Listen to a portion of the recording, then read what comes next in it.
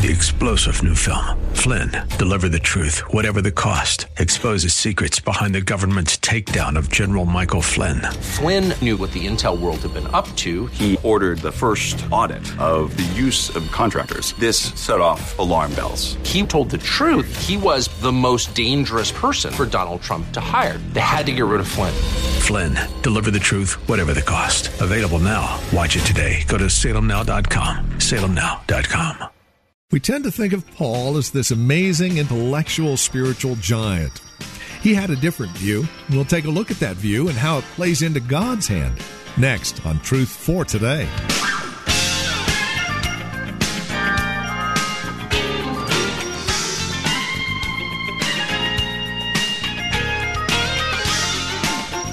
From Valley Bible Church, right here in Hercules. Hi there, and welcome to our program.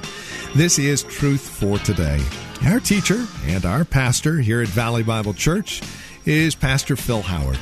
He's continuing our survey of 2 Corinthians. We're once again in chapters 11 and 12 with a message called Human Inadequacy, the Conduit for God's Power. How does God display His power? Well, through human inadequacy, as we're seeing in the life of Paul. For the details, once again, here's Pastor Phil. I want you to turn to Proverbs 29, and I think I've probably heard this verse. I'll try not to be extra. At least 100 times.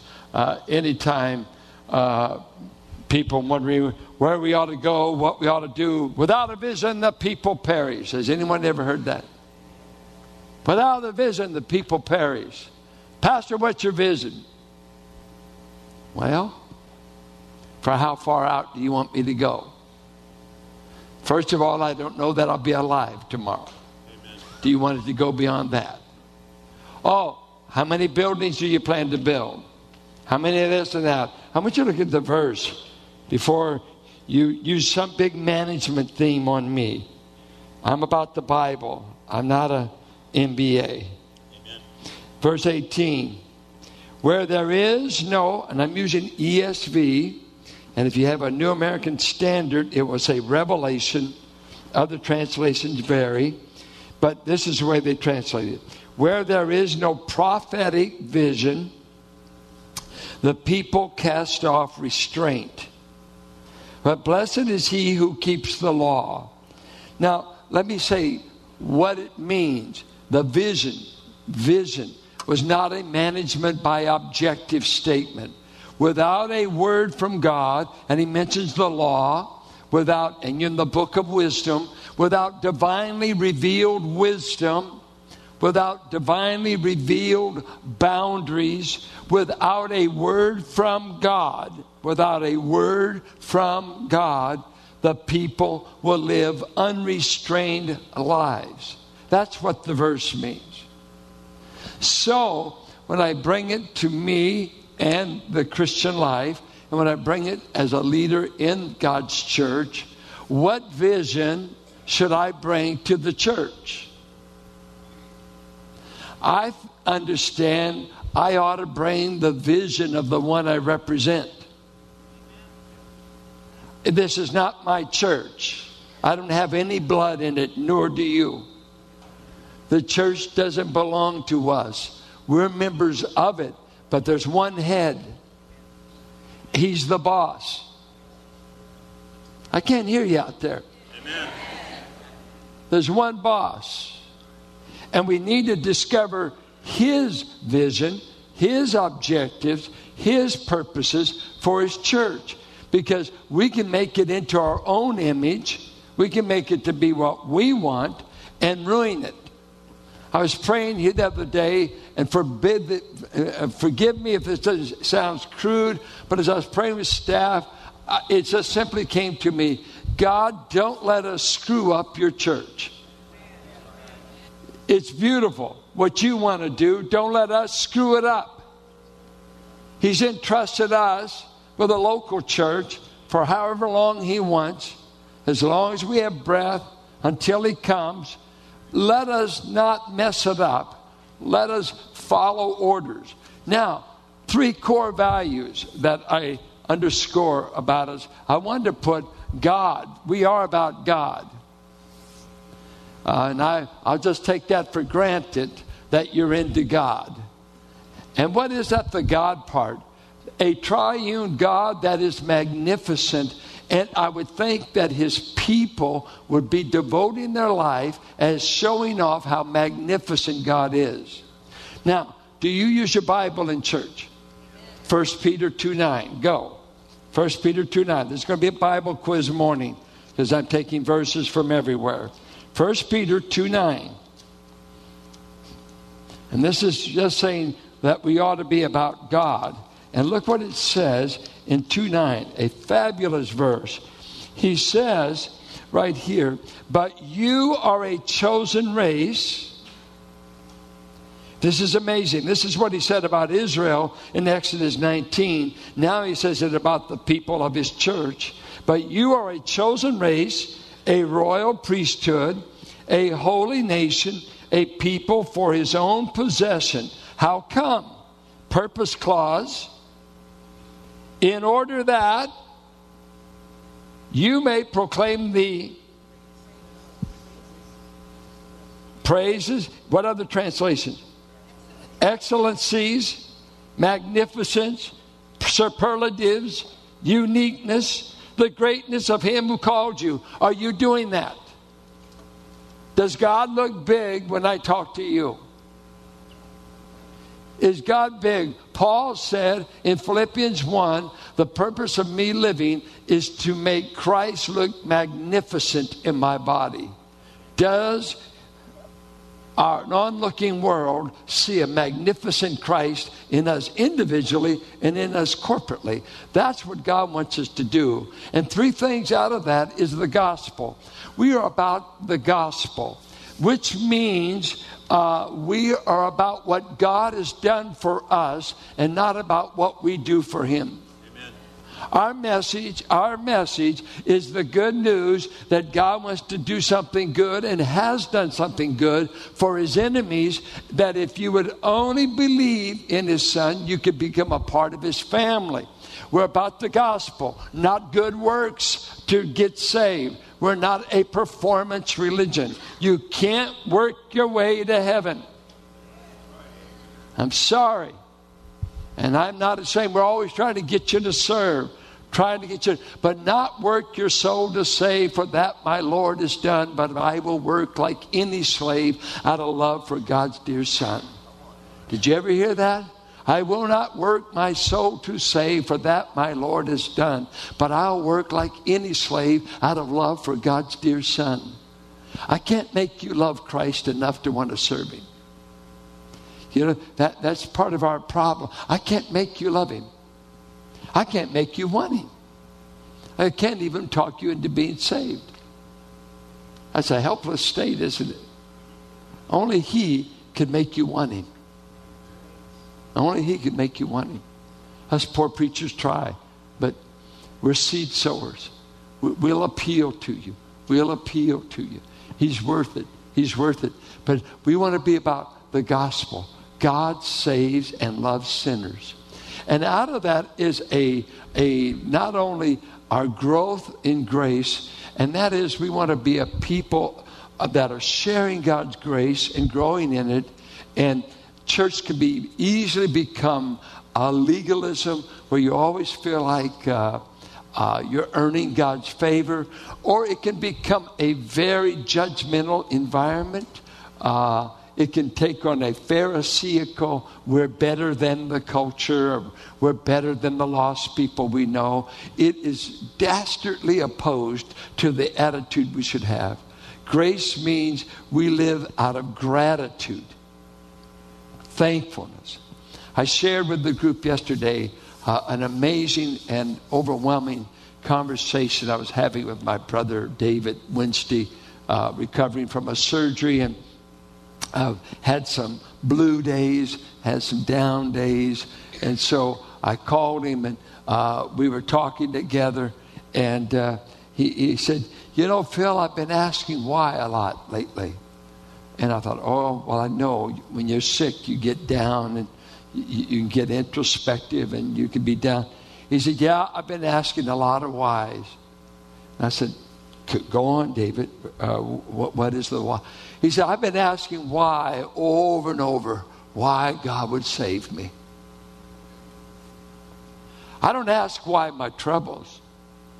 I got them coming. He caught me. I said, keep on, David. What are you talking about? He said, Phil, I have to say, now he's crying. My brother doesn't cry much. I do the crying in the family. Not David.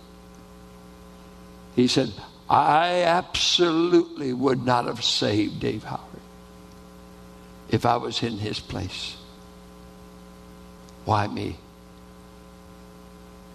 Why did God save you? Are you better than those other sinners around you that never did believe? Those other friends you grew up with? Hoodlums, thieves, whatever category, doesn't matter. Why you? Why you? I'm so used to hearing people say, why is this my suffering? Why did I lose that? Why? Everything good is supposed to happen to me. Anything negative, why, God? And here's my brother saying, I've just been reflecting. I'm staggering at 79 over the fact that God has saved a man I wouldn't save. Why did God save you? And please don't bring another spirit to the church and to other poor sinners. It's like God was lucky to get me. We got to bring him. I'm another sinner that was desperate. And if God could save me, he could save you. I can hear you. I raised an amen in church. If I'm lying, don't amen it. If I'm saying the truth, you amen it. You self-righteous Pharisee, if you don't amen that. Come on. I'm telling the truth. We don't want to be self-righteous, impudent Pharisees. Don't be hard on our young people. What were you doing when you were 16? Come on, let's talk. What were you doing? Which hubcaps did you steal? And what girl were you trying to seduce? And we all of a sudden get in the church, you think we never sinned. Oh, yeah, you sinned. I can see it right in your eyeball right now. We're sinners, saved by grace. We want to advertise the grace of God. Not, we're so good. Terrible, terrible spirit. It ruined Judaism. That self-righteousness. And then we want to grow. And by growing is continually becoming like Christ. Not just in knowledge. The knowledge thing never ends. There's more to know, just Bible, facts. But are you growing in Christ's likeness, being conformed to him? Can we see more Christ in you this year? Have you stopped murmuring? Have you stopped complaining? Have you stopped blaming? Have you got out of the old thinking and sins where God found you? Has he changed your thinking? Has he changed your love life? Have you begun to love people? See, are you growing? Are you growing? And it's a wonderful thing in my life to have seen people in this church. I knew them when they were unsaved, and I've seen them saved. I think about Don Andrews. I was with Don Andrews 43 years ago at Alliance Redwood. Saw him come to Christ at that weekend marriage conference we had. I've seen him I've watched him. I know him, and I know him well through my brother who worked with him. I've watched 43 years of man being changed. It's a thrill. Is God changing you? That's what we mean by grow. Growing out of what you were into the new man God wants to make you to be. Well, we want to, when we talk about God's purpose in life, first of all, he wants to save you. You know that, don't you? And save in the Bible is a 3-tense word. It's I have been saved, I am being saved, and I will be saved. Those are all 3 tenses in the original language. I have been saved, past tense, perfect tense in Greek. Ephesians 2:8. I have been saved. So if you ask me, are you saved? I could say, I am saved. I am. And if you put faith in Christ, you're saved. But am I everything I ought to be? I try to convince you I am, but don't talk to my wife. I am becoming more like Christ because he continually is saving me. You know what? The blood of Christ is continually availing to cleanse me in present tense living, cleansing me from sin. So I'm constantly being saved, even as you are. Ultimately, you will be saved with a glorified body. You will see Christ. You'll never sin again. You'll be perfect forever. So when I ask you, are you saved? You can say 1/3 is complete. 2/3 are in process. I'm being and I will. So God wants you to be saved. God has gifted you as a believer. If you're God's child, we have enough gifts in this church, spiritual gifts on deposit in people like you, that this church should have no lack of any ministry if everybody did their gift. It's like if everybody in this church was taught and tithing and did tithe, which in America, most Christians give less than 2%. So, but if we were a tithing church that I grew up, how many ever tithed in your life? Did any of you start tithing while you were in your teenage years? Yeah. So, I mean, Kevin Hodges, I'll never forget. I was out here with my grandchildren. We're running go-karts one Sunday. No Sunday night service. So Sean and I had grandchildren out running go-karts on the Sabbath. And all of a sudden, we're there. Kevin Hodges pulls up and everything. And I said, hey, Kevin, how you doing? Man, what are you doing out here? Did you know about this? No. And he whips out, and he's got a check or an envelope. He said, here. And I said, what's this? He said, this is my tithe. I never keep God's money over Sunday. Right there. You go talk to him. Said, now, we could take another offering. Some of you are holding out. Get him, Kevin, we'll make you an usher at the back door. But I'll never forget that. He said, no, I couldn't make Sunday morning service. So I came out. I don't want this money on me. It's God's money for God's church. Never forget it, Kevin. I fell in love with you that day. He's dear to me. We've been saved for good works. I got to keep going. I'm not going fast enough.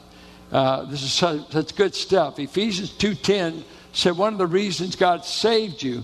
There's 3 reasons God saved you. We know for sure. He didn't want you to perish. John 3:16. He wants to save you as a trophy of his grace. Ephesians 2:5-7. And he saved you because he created you for a set of good works that only he knows. And you'll never find them out doing nothing. You have to get engaged somewhere. How many of you knew when you accepted Christ that God wanted to use you? I sure didn't. I'm just a kid.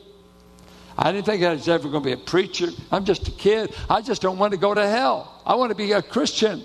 And all of a sudden I find out I've put a special gift and I've got a set of works I'm going to do through you for your whole lifetime. What a wonderful plan. I can hardly plan a vacation and to find out God from eternity has mapped out what he wants me to do. And he's working all things together for my good in his purpose. Is that true? God came up with that before daytimers came out, before calendars were made. And the issue you're going to answer at the end of your life, did you do the good works? And we all stand before Christ. And he says, I'm going to reward you and make you accountable for all the good works I plan to do through you. And there won't be anybody here just but you and I. And that's 2 Corinthians 5:10. We all must stand before the judgment seat of Christ to give an account for what we've done in our body since we become a believer, as to whether it was good or whether it was worthless. You know what? I've watched more basketball in the last 2 years following the Warriors. It's been exciting, but in eternal values, worthless. I even watched the Super Bowl. Nobody thought it could happen. I was walking out in the third quarter. Said it can't be. So, I'm putting the basketball on the football field, but I just said, it's over. What am I saying that? Let's forget Brady. God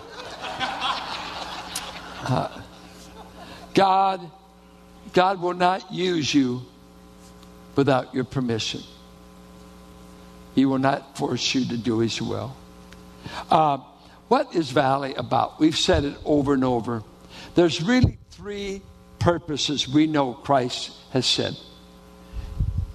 On that mount, He said, I'm talking to you, and I'm talking to a bunch of failure men, 11 men plus a few others. I want you to go to the nations.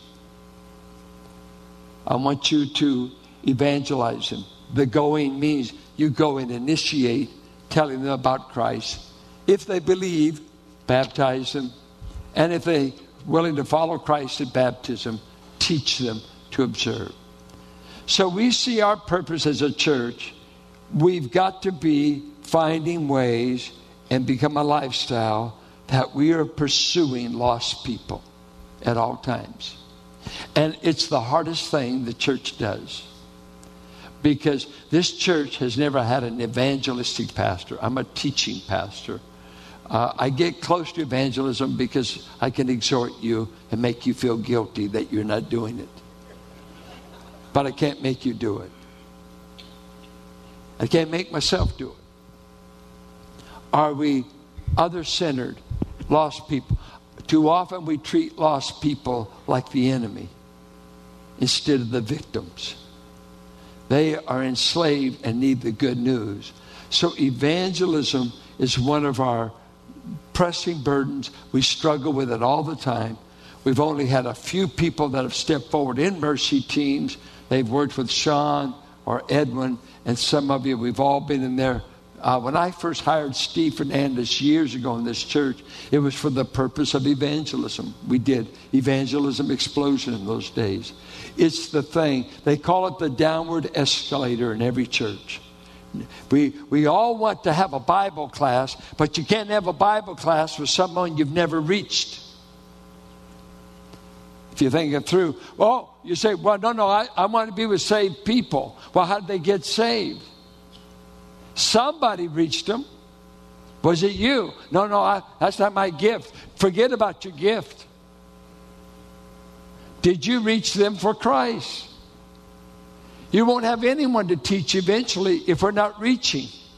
If we're not getting, who are you going to teach? The same people over and over, and they say, man, I've heard this 100 times. Well, sure you have. Why don't you tell it to people who have never heard it once? We keep trying to convince the convinced. And they say, you don't say it as good as you used to. No, because you've heard me say it 100 times. Guess what? It's supposed to be multiplied. Go. And that will conclude our time today here on Truth for Today from Valley Bible Church in Hercules with our teacher and pastor, Phil Howard. As we close out our broadcast, we would invite you to join us for worship here at Valley Bible Church, and we would also invite you to stop by our website and take advantage of added resource materials we've made available through this ministry. You see, as we come to you on a daily basis, it's our hope and desire that you grow in Christ, that you find yourself sustained by His grace through the teaching and preaching of His Word. Along those lines, we've created Truth for Today Radio, which is a website that contains a lot of other extracurricular resource materials that you can add to your relationship with Christ as you seek to grow in Him. We also have information about who we are, what we believe, and worship opportunities at Valley Bible Church, where this broadcast originates, here in Hercules. We have directions, we have service times, all of it. It's available at truthfortodayradio.org. If you would like to contact us by phone, you're welcome to do so at 855-833-9864. Again, that's 855-833-9864. As always, you're welcome to write to us. The address is 1511 M Sycamore Avenue, Suite 278, Hercules, California. The zip code is 94547.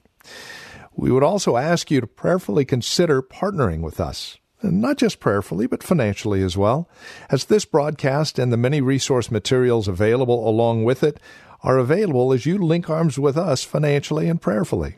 Our goal and desire is to minister to the greater Bay Area, and we can do that more and more as you link arms with us, again, financially and prayerfully. No gift is too small, no gift is too large, and whether it's a one-time gift or monthly gift, it's all appreciated, and your prayers even more so. Reach us at truthfortodayradio.org or call 855-833-9864. And then come back and join us next time for another broadcast of Truth for Today with Pastor Phil Howard. Blessed be the name of the Lord. Blessed be the name of the Lord. 3-star General Michael J. Flynn, head of the Pentagon Intelligence Agency, knew all the government's dirty secrets. He was one of the most respected generals in the military. Flynn knew what the intel world had been up to. He understood its funding. He ordered the first audit of the use of contractors. This set off alarm bells. The explosive new documentary, Flynn, Deliver the Truth, Whatever the Cost, uncovers the facts behind this scandal. Flynn told the truth. He was the most dangerous person for Donald Trump to hire. I find out the worst enemy that I'm going to face in my life is right here in America. They took my assessment and they wanted me to change it. And I was like, I'm not changing it. They had to get rid of Flynn. With in-depth interviews, archival footage, and never-before-seen personal records of the man behind the headlines. I just felt like I was drowning. Flynn, Deliver the Truth, Whatever the Cost. Available now. Watch it today. Go to salemnow.com. salemnow.com.